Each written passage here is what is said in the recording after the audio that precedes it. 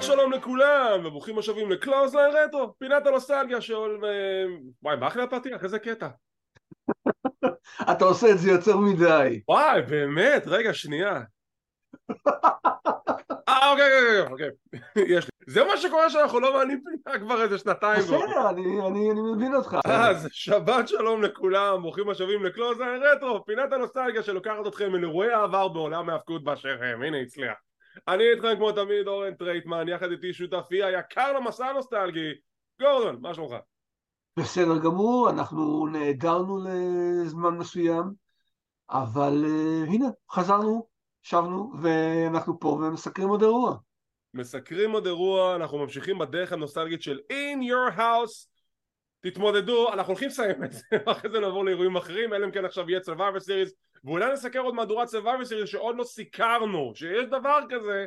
השאלה אם זה עדיין בשנים של הנוסטלגיה שגורדון עדיין ראה, בדיוק. שהוא ייקח חלק בדבר הזה. בדיוק. אז אנחנו אנחנו ב-In Your House 9 International Incident, תקרית בינלאומית. ולמה? אני מניח שזה בגלל שיש פה אנשים מקנדה ובריטניה, אז זה בינלאומי. דרך אגב, אם כבר, אז אני רוצה לציין שכשהם נתנו את הפתיח של International Incident, אז זה נראה כמו מבזק חדשות. זה לגמרי נראה כמו מבזק. בכל רגע ציפיתי לחיים יבין שיבוא ויתחיל לדווח מה קורה. ערב שאומרה לכם, ברוכים הבאים לביתך, תקרית בינלאומית. הנה חוותתו של חיים יבין. אני אגיד לך מה, זה פשוט כאילו, אני ציפיתי שעוד שנייה כזה יהיה כאילו דיווח על מתנקש שרצח מישהו כי זה תקרית בינלאומית, אז אני לא יודע מה גרם לנו לחשוב על זה, אולי באמת העובדה שזה בוונקובר קנדה. אז כן, האירוע הזה מתקיים בוונקובר בריטיש קולומביה קנדה לעיני 14,804 אנשים, קהל לא רע בשביל אירוע של In Your House באותם שנים.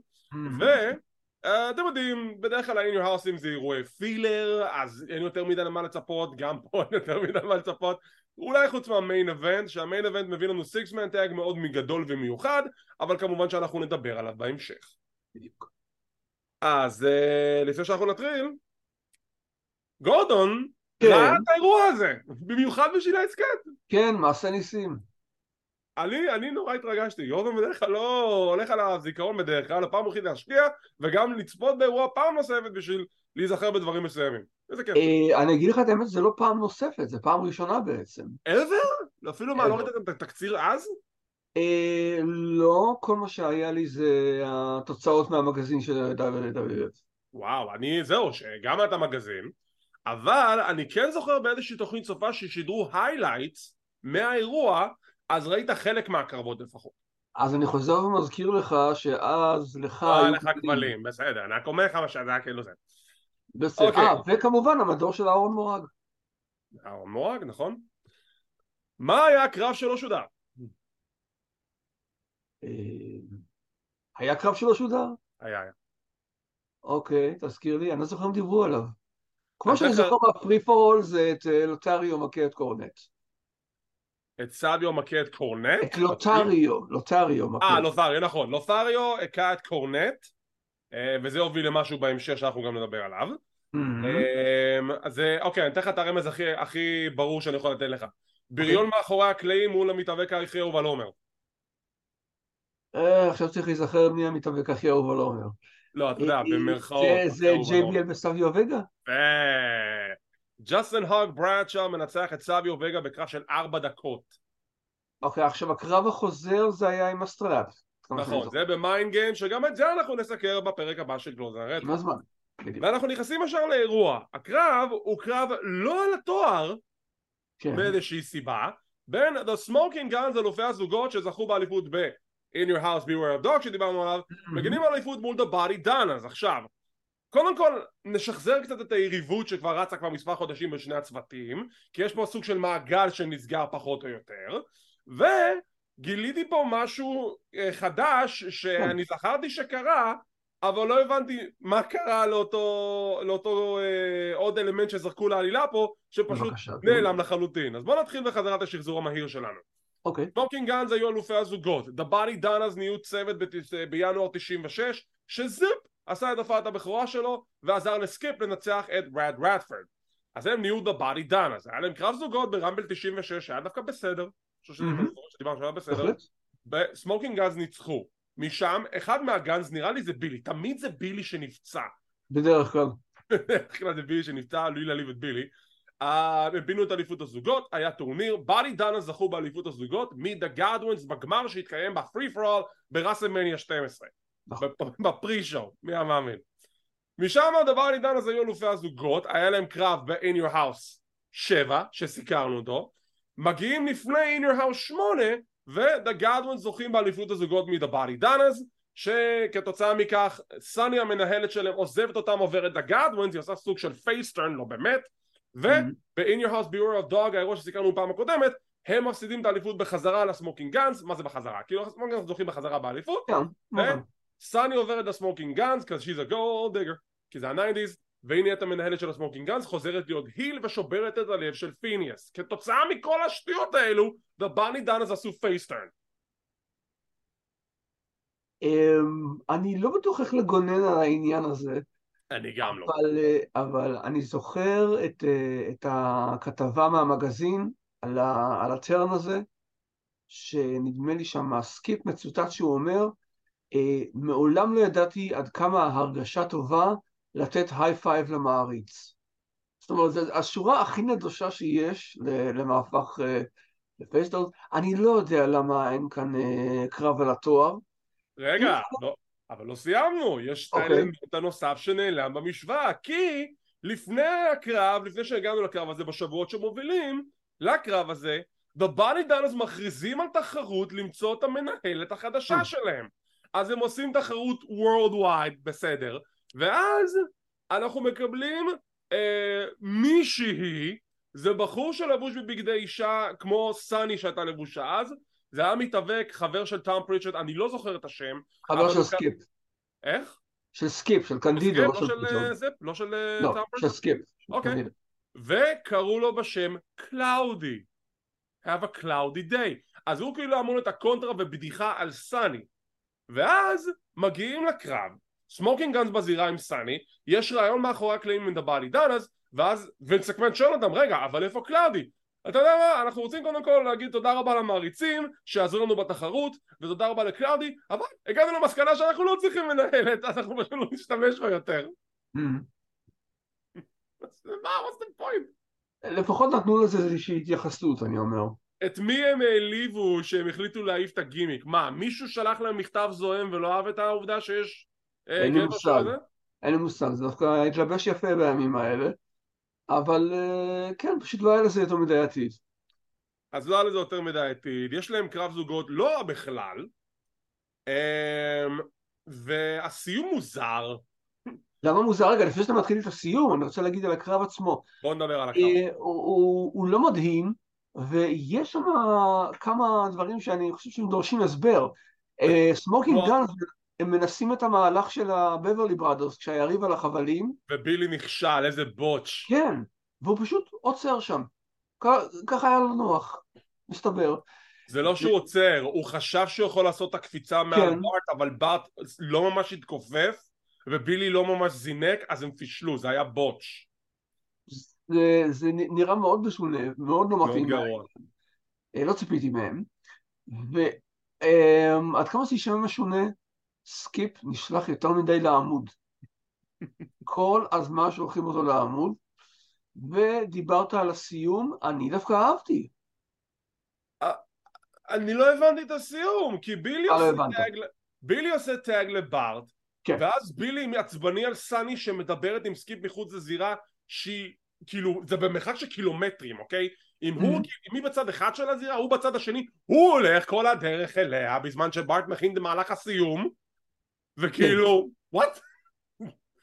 אז הוא מנסה לדבר איתה מחוץ לזירה, ולמה מתווכחים אם כאילו, אתה יודע שאיתך, אין לה סיבה, כאילו, הוא מתעצבן עליה שהיא דיברה עם סקיפ, והיא אומרת, לא, אני לא דיברתי עם סקיפ, על מה אתה מדבר? זה כאילו, אני לא הבנתי, ואז בארט מכין במהלך הסיום עם הסיידוויינדר, ורואה שבילי לא שם, ויש לנו דראפקיק, נכון? דראפקיק של סקיפ, ויש לנו רולאפ של זב, או משהו כזה. נו, מה הבעיה? אתה ממשיך לבנות את בילי גן בתור קנאי, אני לא רואה פה שום בעיה. אבל למה שהוא יהיה קנאי? למה לא? הם בנו על סטורי ליין של סני ושלו יחדיו. מסתבר שהוא קנאי כי היא משוחחת עם מישהו בניגוד לרשותו, בניגוד לרצונו. לא, אבל זה מישהו שהיא זרקה, זה כמו שאני שם אותו באותו משוואה כמו אתה רואה פיליאס. שלא אכפת לו, הוא בכל זאת ממשיך. עזוב את זה שזה מוזר לי, כי אני לא זוכר שמשהו כזה קרה במלך הזירה, לא זוכר שמשהו קרה כזה בסאמר סלאם, אני גם לא זוכר שמשהו כזה קרה בקרבות הרגילים לאורך השבועות ב-Monday Night Raw. אז מאיפה זה הגיע? זה מיוחד לפייפריוויו. זה ספיישל, הזמנו בשבילך. בדיוק. קבל את זה בתור תוספת מיוחדת. איזה מוזר, פשוט מוזר. טוב. אז הבאדי דאנס מנצחים לא באליפות אבל לפחות את הקרב, ומשם המשיכו לסאמר סלאם 96 שסיקרנו כאן בערוץ, מוזמנים להאזין ולצפות. מיסטר פרפקט מראיין את מחנה קורנט מאחורי הקלעים, ויידר, בריטיש בולדוג ואורן הארט, ומוכנים לקרב שלהם הערב שהם הולכים לנצח את הצוות של שון מייקלס, אחמד ג'ונסון וסייקו סיד, נדבר על זה בהמשך. הקרב הבא בקשר לרעיון הזה, ויידר בכל מקום מופיע מכאן, מופיע מכאן, מופיע משם, כאילו אין שוט של מישהו מרואיין שוויידר לא נכנס אליו. הוא חסר מנוחה, מה אתה רוצה? זה לא... הקרב הבא, מנקיינד נגד הנרי או גאדווין. עכשיו, התכנון המקורי היה אמור להיות מנקיינד נגד ג'ייק דה סנייק רוברטס. עכשיו, מאיזושהי סיבה הם מודיעים שג'ייק רוברטס לא כשיר, והם הביאו את הנרי. עכשיו, אני לא יודע מה הסיבה שהוא לא היה כשיר, אני יוצא מנקודת הנחה שאולי זה בגלל אותה תקופה שהוא היה כאילו שותה אלכוהול? זו הסיבה? אני מניח. אוקיי, עכשיו, למה אני אומר את זה? למה אני חשדתי בזה? כי זה אולי די ידוע, אבל אני כאילו די חשדתי בזה. כי לאורך הפייפריוויו, מההתחלה ועד הסוף, ג'יי לולר לא מפסיק להיכנס ברוברטס עם בדיחות על זה שהוא שיקור ואלכוהוליסט, ווינס מקמן אומר לו, אחי, תרגע. וזה היה כבר כאילו ברמה שזה בלתי נסבל אפילו. חוסר טקט, חוסר טעם, כאילו, כמובן. בצורה מגעילה, אני מבין הילים, אבל כאילו, כשיש כבר גבול מסוים, עד כמה אפשר לדחוף את זה אפילו בשנות ה-90. ידוע שהם הגזימו עם הסטורי ליין הזה. בקשר להחלפה, בדרך כלל שאתה מחליף מתווה במישהו אחר, זה אמור להיות איזה upgrade. פה אתה, כאילו, לקחת את ג'ייק, החלפת אותו בהנרי גודווין. אני חושב שדי נשארנו על אותו הלבל של קרב שיהיה. תשמע, אני ראיתי את זה בתור קרב כאילו בראול בסדר, לא היה הכי טוב בעולם, אבל אני חושב המאש בין הנרי גודווין למנקיינד שזה ברולר עם ברולר, היה בסדר. אני לא התלהבתי, אני קיבלתי וייבים מ-WCW שקקטוס ומקס פיין היו נלחמים בטקס לאז'ינגר ושנגהאי פירס. אנחנו מגיעים לסופרסטאר ליין, שרואים את סאני ואת הסמוקינג גאנס, מדברים בטלפון וזה וזה. וינס מקמן מתנצל בפני משהו שבריאן פילמן עשה. אוקיי. כי הוא יסבר שהוא אמר משהו שהוא לא צריך להגיד, אז הוא מתנצל. הגימיק של פילמן היה שהוא אדם, נקרא לזה נפיץ. כן, כן. יפ. משם, אולי אחד הקרבות הטובים שלהם, סוג של סטון קולד סטיב אוסטין נגד ויילד מן מרק מרו. עכשיו סטון קולד עדיין עם המוזיקה הקודמת שלו, הסימפוניה השקטה הזאת. מרק מרו נגד סטיב אוסטין, דיברנו על זה במלך הזירה 96, חצי גמר הטורניר, ההפסד הראשון של מרו בארגון. קרב חוזר. וזה קרב טוב. באיזושהי נקודה בקרב מרלינה ניגשת על הזירה והיא מביאה מכתב ללולר? כן, אני לא הבנתי, היה איזה התייחסות לזה, המשך לזה? אז זהו, שכאילו כביכול זה אמור להיות הספתח ליריבות שתגיע בין גולדסט למרו, אבל לא הבנתי מה לולר קשור. האם לולר הוא פקיד כזה שאתה משאיר אצלו את המכתבים או מה? כאילו למה מרלינה לא הביאה את המכתב לסייבל? שאלה טובה, אין לי מושג, אבל כמו שאמרת, הקרב טוב. הייתה לי קצת בעיה עם העובדה שחלק נכבד ממנו התרחש די בחוץ. כן, חבל. ולא ידעתי שאוסטין נפצע כתוצאה מרוורס קריידל, הייתי בטוח שזה מדרופקיק. אני לא ידעתי את זה, האמת. הוא נפצע? לא, בקינג אוף דה רינג. באמת? הוא נפצע הייתי בטוח גם מדרופקיק. מאינסייד קריידל? שם הוא פתח לא, את הפה? ברוורס קריידל. מרוורס קריידל שם הוא פתח את הפה? איך? אוקיי. כדי שאנחנו נוודא שאנחנו מדברים על אותו המהלך. מרו ניצב מאחורי אוסטין. שתי רגליים וזה. נכון, מזנק אחורה כאילו לרנה, ומסתבר שתוך כדי הזינוק הוא פשוט, הראו בהילוך החוזר, הוא בעט לו בפה. איזה קטע. אתה מבין? טוב, זה חדש. זה מה שקרה, ואני חייב להבין למה מרו מוכר את הסטאנר כאילו זה דיימונד קאטר. אתה יודע, זה עדיין תקופה שעדיין ניסו להבין את המהלך, אם זה, מה אתה רוצה שזה יהיה, אתה רוצה שאני אשב, אתה רוצה שאני איזה קאטר, טוב, אבל כמעט שבר לנו מפרגת. סטון קולד סטיב אוסטין מנצח, ומרו ממשיך ליריבות עם גולדסט. סטון קולד נכנס לקרב בפרי-שואו בסאמרסלאם נגד יוקוזונה. כן. הסטון קולד אגב עם טייץ שונה, שכחנו לומר. נכון, הוא יש לו טייץ שונה, אבל עדיין עם המוזיקה... נכון, כן, המוזיקה אמרנו. בוב בקלן, סליחה, מיסטר בוב בקלן נמצא בקהל, מנסה לגייס מצביעים לקמפיין שלו. You know, ריכוז גדול של קהל, הוא פונה אליהם, מנסה לגייס. בקנדה? הוא רץ בארצות הברית. זה בקלנד. הקרב הבא בטרילוגיה המעוללת של In Your House, גולדסט נגד The Undertaker. עכשיו, כמו שדיברנו באירוע הקודם, גולדסט ניצח את טייקר ושמר על האליפות הבין יבשתית בקרב קאסקט מאץ' בגלל העזרה של מנקיינד. אז טייקר רוצה נקמה, ואם הוא לא יכול להשיג את מנקיינד, כי היה לו קרב, אז הוא ישיג את הנקמה מול גולדסט. הקטע הוא שגולדסט כבר לא עלו בבין יבשתי, הוא הפסיד את האליפות לאחמד ג'ונסון, אז עכשיו זה קרב לא על התואר. אומייגאד, לא האמנתי שזה יכול להיות קרב יותר גרוע ממה שראינו פעם הקודמת. מה, אתה רציני? באמת? הקרב הזה, אוקיי, אני אתקן את עצמי, זה לא היה קרב גרוע, זה היה קרב של כלום, הם לא עשו כלום כמעט באורך כל הקרב. גולדסט מתחמק מאנדרטייקר, אם אני זוכר נכון. יש עוד איזושהי נקודה שטייקר עושה סמול פאקג'. אני רציתי לכתוב על זה, זו הייתה ההפתעה של הקרב. מה זה? ממתי טייקר עושה סמול פאקג'? מה זה, זה עוד פעם בריין לי? הם פשוט, לא יודע. זה היה מוזר. תשמע, הקרב עצמו, אני צריך לתת לו את הקרדיט, הוא יותר טוב מגולדסט נגד הווריור. אבל, בסדר, אני יודע, זה סטנדרט נמוך, נכון, אבל בכל זאת. מה שכן, הוא די תקוע בהילוך ראשון.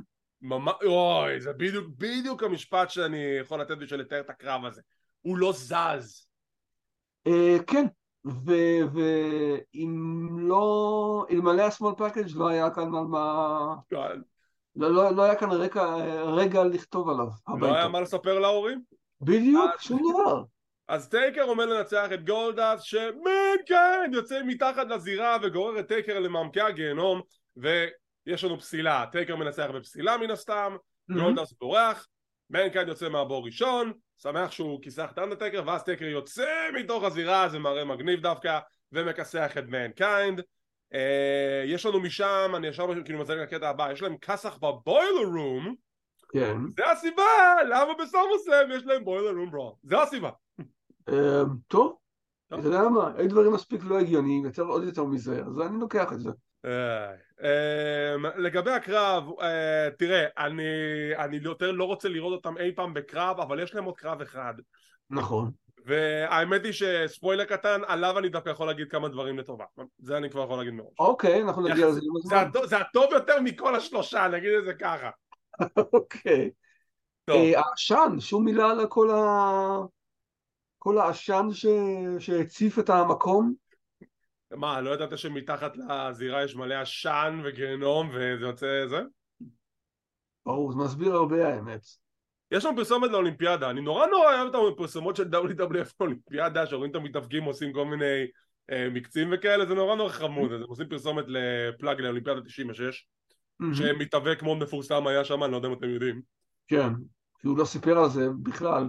הגענו לקרב המרכזי, כן זה אירוע קצר, אתם רואים, אנחנו מתקתקים את זה, אז לא הרבה מה לדבר, אבל כבר הגענו לקרב המרכזי, מחנה קורנט מול הצוות של שון מייקלס וחבורתו. איך הגענו לקרב הזה?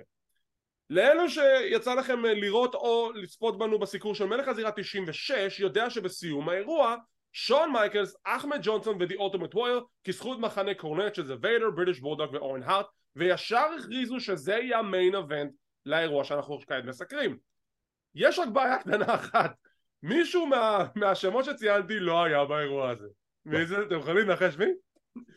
שבועיים אחרי ההכרזה הזאת, ויש גם פרומואים שרצו כבר בשבועיים האלו, גורילה מנסון עולה בשידור הפרק של Monday Night Raw ומודיע, לצערי הרב בעקבות אי הופעות של The Ultimate Warrior, אני כבר ארחיב, ניכנס למה הוא נהדר בעצם, ועל זה שהוא לא עמד במחויבויות המקצועיות שלו, תודה רבה, לפי החוזה, אני נאלץ להשעות את The Ultimate Warrior, הקרב האחרון שלו זה הערב מול אורן הארט. יש לו קרב מול אורן באותו ערב ב-Monday Night Raw, וורייר מנצח בפסילה, ומחנה קורנט תוקף את וורייר ומעיף אותו קיבינימט מה-WWF. עכשיו, מה קרה בעצם? אם נסתכל על The Self-Destruction of the Ultimate Warrior, ה-DVD המפורסם, Ultimate Warrior אמר שהוא לא יכול להגיע לאיזשהו house show בגלל שאבא שלו נפטר והוא צריך ללכת ללוויה. נכון. וינס מקמן אומר, הפאפי קאק, כי וורייר לא היה בקשר עם אבא שלו כבר איזה 30 שנה בערך. אז אין שום סיבה שהוא ילך ללוויה הזאת, הוא שיקר לי. אני לא יודע לגבי זה, אבל אוקיי. זה מה שווינס טוען. וינס טוען הרבה דברים. אז זה הסיפור שאני יודע לפחות לפי ה-DVD. מה אתה אומר? אני יודע בערך אותו הדבר, אני יודע שהם לא תקשרו מגיל מוקדם, אבל אני חושב שדווקא מהיבט אישי, מכה כזו יכולה לגרום לך לראות דברים אחרת. אני מסכים, אז אני לא מבין מה הקטע של וינס שהוא לא רוצה שאנשים ילכו ללוויות של קרובי משפחה שלהם. אז וורייר מחוץ ל-WWF, מה הם יעשו? את מי הם יביאו? יש לנו רעיון לאחר מכן, לא זוכר, נראה לי גם כן ברוע שבוע לאחר מכן, רואים את קורנט עם מחנה קורנט, צועק למצלמה, hey, you got nothing, you lost the warrior, עכשיו פה הם עשו זה יפה, כי שון ואחמד מול המצלמה, ואחמד מספיק גדול בשביל להסתיר את מי שנמצא מאחוריו, וסיד מתכופף עם הראש, אז לא רואים מזה, כמו איזה צו. ואז ששון מייקלס אומר, well, we got a surprise for you, and this surprise is a little bit psycho, ואז סיד מרים את הראש, מסתובב, והוא סייקו סיד, הוא עושה את הפרומו, כי זה סייקו סיד, והוא יודע לעשות פרומים נהדרים, המחירה של קורנט. המחירה של קורנט מדהימה. מת מפחד, כמעט עושה במכנסיים, סיד, כבר אמרתי זה 100 פעמים בעבר, בפרומואים הוא היה ממש ממש טוב, הוא ידע למכור את הדמות של סייקו סיד. מוזר מאוד שעכשיו כאילו, כשקראו לו סייקו סיד שהוא היה היל, זה נורא הפריע לו, עכשיו שקוראים לו סייקו סיד, לאף אחד לא אכפת, אני בסדר עם זה. אני בכלל לא מבין את הקטע של שיתוף הפעולה של סיד ומייקלס פה. זהו, זה באמת הקטע הקוריוז שאנחנו לא מצליחים להבין. למה שסיד, שהיה היל in the $1 million corporation, ואחד האויבים הכי גדולים של שון מייקלס באותה תקופה, יחזור כפייס ויחבור אליו? תראה, מבחינת, איך אומרים, כוח אדם, התשובה היחידה זה שהוא היה היחיד שהיה פנוי. אבל תזכיר לי, הוא עזב את הפדרציה וחזר, או שהוא עדיין היה תחת חוזה, כי אנחנו לא ראינו אותו מאז דצמבר 95? לדעתי הוא עדיין היה בחוזה. רגע, מה דצמבר 95? ראית אותו ברובול? בסדר, נו, האירוע האחרון שסיקרנו, In Your House 5. בסדר, נו, אתה מבין אותי. אנחנו לא נסקר את הרובול, חבל. לא נקרא אותו בפינה הזאת. אז יהיה עכשיו, האם פעם הם היו צוות? כן, Survivor Series 95 במקרה שלושתם היו צוות, אז זה סוג של, יש להם ניסיון ביחד. אבל כמחליף, אם אתה מעיף את ההיגיון הסיפורי שסיד אמור כאילו להיות בכסח עם מייקלס, זה די מסתדר, זה אחלה ריביל, אחלה בחירה במקום הוורייר, הוא הביא את הקהל, וניגשים לקרב, מחנה קורנט נכנס קודם, ואז שון מייקלס יוצא ראשון. עכשיו, קרה שם משהו שקצת היה מפחיד, אבל בסוף כולם בסדר, בגלל ששון מייקלס היה נורא נורא אהוד, המעריצים ניסו לי כזה, מייקלס תן לי יד, והגדר קרסה, הגדר בכניסה לזירה היא קרסה, אבל כולם בסדר, לא קרה כלום, מייקלס קצת, אומייגאד, אתם כולכם אוהבים אותי, והוא נכנס לזירה, ואחמד נכנס לזירה, וסין נכנס לזירה. לגבי הקרב, כמעט 25 דקות, יש לו נקודות טובות, יש נקודות חלשות. הנקודות טובות הן זה שהקהל ממש בעניין של הקרב הזה. כן, מאוד.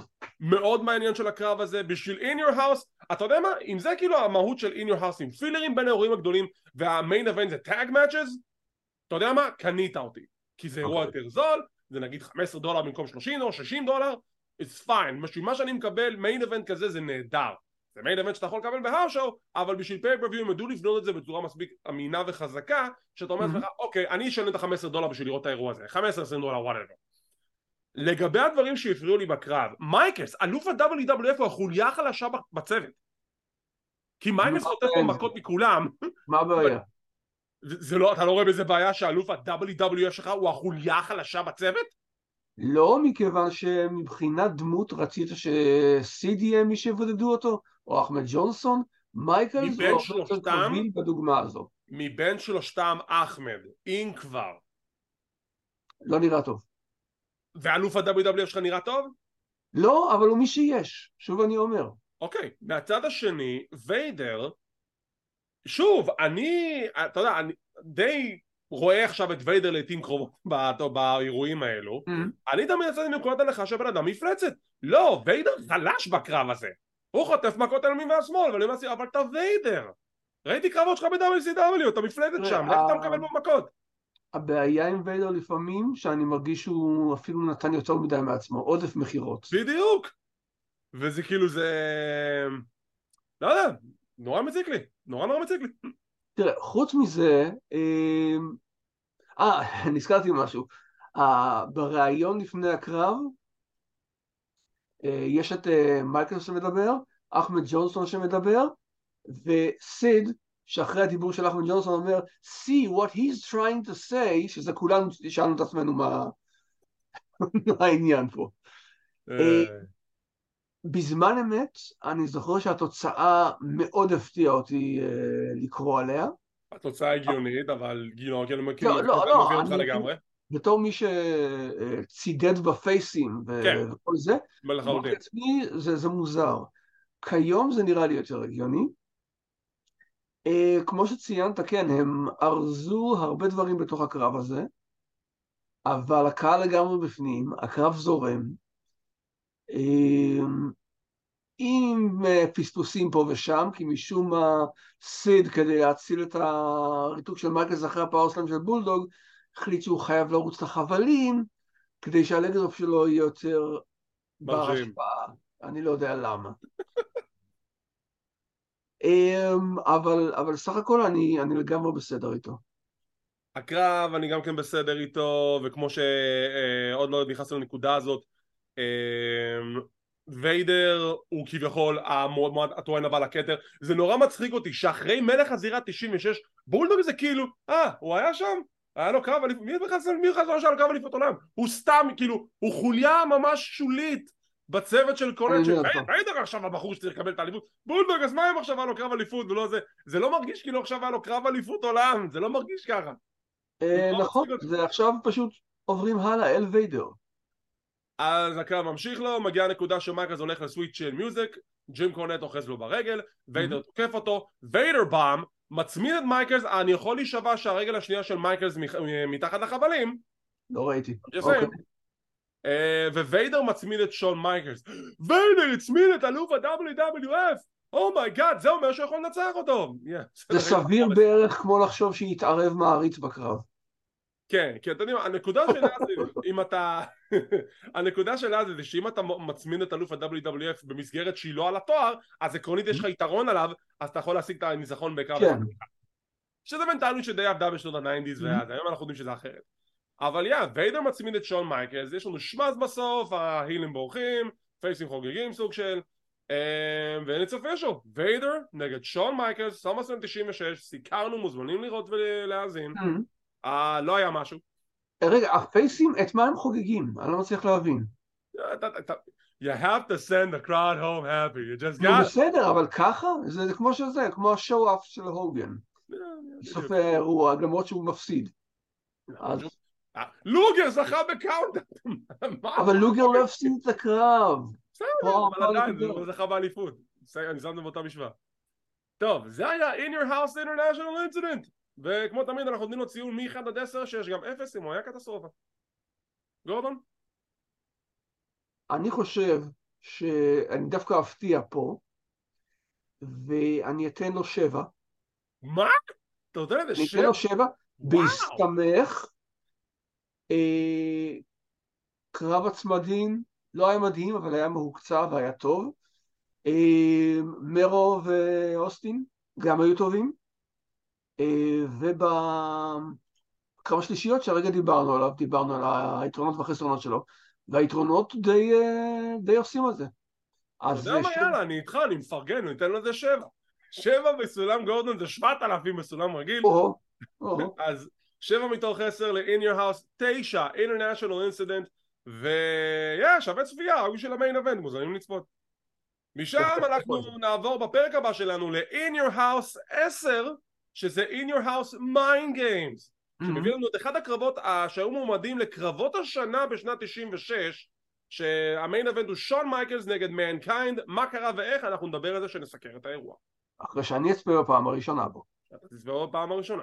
ועם זאת אנחנו נסיים להפעם, מהדורה קצרה אך מתקתקת, וכמו תמיד תודה רבה לכם, כל השיתופים, כל הפרגונים, כל הלייקים, כל הסאבסקרייבים, מעריכים כל אחד ואחד. אנחנו ממשיכים לעלות בצעדים קטנים בערוץ היוטיוב שלנו, וזה בזכותכם ובעזרתכם, אנחנו מאוד מודים לכם ומעריכים זאת. ותודה רבה לגורדון שיצטרף על הפעם נוספת. ואם אתם רוצים להישאר מעודכנים ולראות מתי אנחנו מעלים את הפינות האלו, תלחצו על הלייק, תירשמו לערוץ, תלחצו לפעמון לקבל עדכונים, זה חינם, זה לא עולה כסף. כמו כן אנחנו זמינים בפודקאסט קלוזליין, אנחנו באפל אייטונס, פודבין, ספוטיפיי, גוגל פודקאסט, אודיו אדבול, סמסונג ועוד רבים טובים. לא לשכוח, אנחנו גם ב-X, פעם טוויטר, טיק טוק, אינסטגרם וכל מדיה חברתית באשר היא. תודה רבה שצפיתם, שמחים שהאזנתם, מקווים שנהנתם, ונתראה בעוד פינה של קלוזליין רטרו.